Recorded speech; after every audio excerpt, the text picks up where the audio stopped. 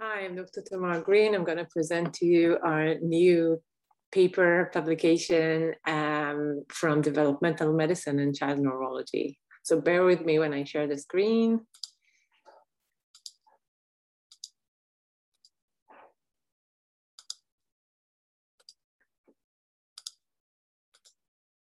Okay, so you can see the first page of our paper right here. The title is Effect of Sex Chromosome Number Variation on Attention Deficits, Hyperactivity Disorder Symptoms, Executive Functions, and Processing Speed. And I invite you to read the full manuscript. So why is it important to study sex differences in psychiatric morbidity? First of all, because it exists and it's a very, very prominent phenomena. We see sex differences across all our disorders, and just to visually demonstrate it here, in neurodevelopmental disorders, we see that males present with more disorders than females. For intellectual disability, ADHD, and autism spectrum disorders.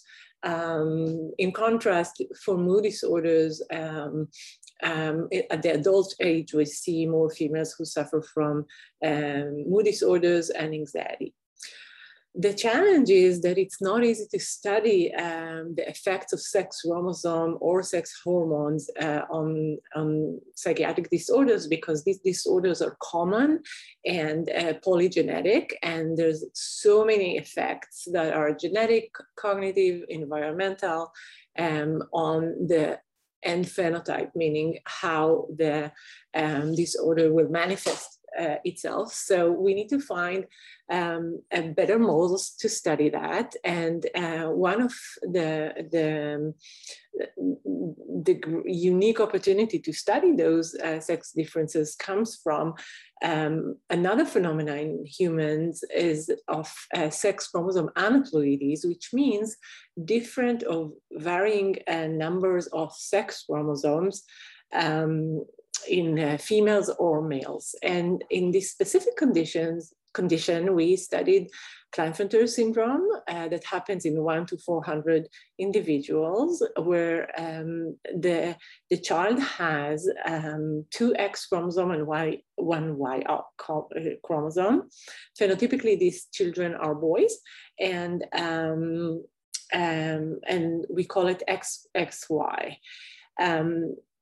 Another syndrome that we included is Turner syndrome, and this disorder happens in 1 to 2,000, and these females have absence of one of the X chromosomes. So instead of 2, they have 1 X chromosome. And in our study, we contrasted boys with Klinefelter syndrome, XXY, with XY, typically developing boys, and we technically evaluate the effect of the X chromosome excess. Also, we contrasted girls with Turner syndrome with X0 with typically developing girls, and we essentially evaluate the effect of X chromosome absence. Now I'm going to go over our main findings and talk about the main take-home messages. So here you can see our parent-rated questionnaires about the child, targeting symptoms of ADHD, hyperactivity, and attention problems, and also evaluating executive functions. And you can see the results show that compared to typically developing males and typically developing females, girls with Turner syndrome tend to present with increased hyperactivity and attention problems. Boys with Klinefelter syndrome present with attention problems, also elevated hyperactivity, but those did not reach significant difference. So girls tend to suffer with Turner syndrome, tend to suffer from hyperactivity and attention problems, and boys mostly from attention problems. When we look at executive function, we see that the profile we see the profile here, and girls with Turner syndrome tends to present with elevated inhibition issues, shifting, working memory problem, planning and organizations, while boys with Klinefelter syndrome also present with working memory issues, but less so with inhibition or shifting issues. Then we were able also to measure these constructs in person and to evaluate the kids themselves. And we use for that the NAPSI and also measures from the Wechsler scales. And what you can see here is that, again, girls with Turner syndrome tend to present with auditory attention issues, response issues with response inhibition and inhibition compared to typically developing girls, but we cannot recognize these, although there's a trend, we cannot recognize statistically significant differences for boys with Klinefelter syndrome. What might be part of the issue is that our group of Klinefelter syndrome boys was smaller and young, and some of the assessment we could not administer, for example, response set of switching. So we also looked on the Wechsler construct of processing speed and working memory, and we can see here that for processing speed, both groups present with weaknesses in processing speed compared to typically developing controls.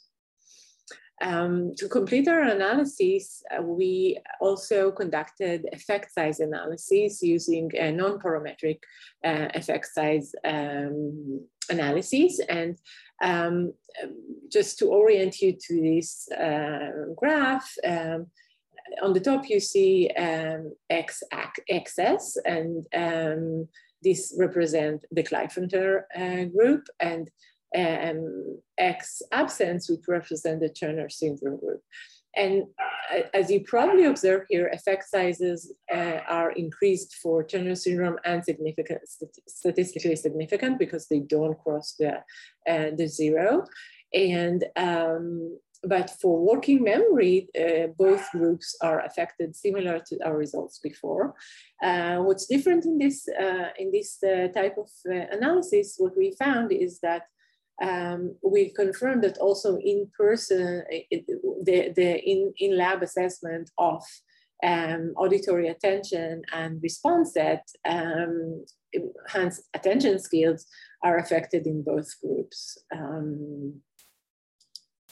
And to the takeaway messages, or what this paper adds from the actual paper, is that X chromosome number has a distinctive effect on attention, on ADHD symptoms, and X chromosome absence, hence Turner syndrome, is associated with increased attention problem, hyperactivity, and weaknesses in executive functions.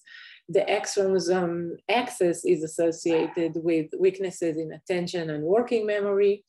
And the clinical management of these groups should focus for Turner syndrome on attention problem, hyperactivity, and weak inhibition skills, while on Klinefelter syndrome, focus should be on attention problems that can be challenging to recognize when they are not accompanied by hyperactivity and impaired working memory. Me and my co-authors want to thank all the families and children who volunteered to participate, the Turner Syndrome Society, the Turner Syndrome Foundation, the Association for X and Y chromosome variations, and to our funding agencies. Thank you.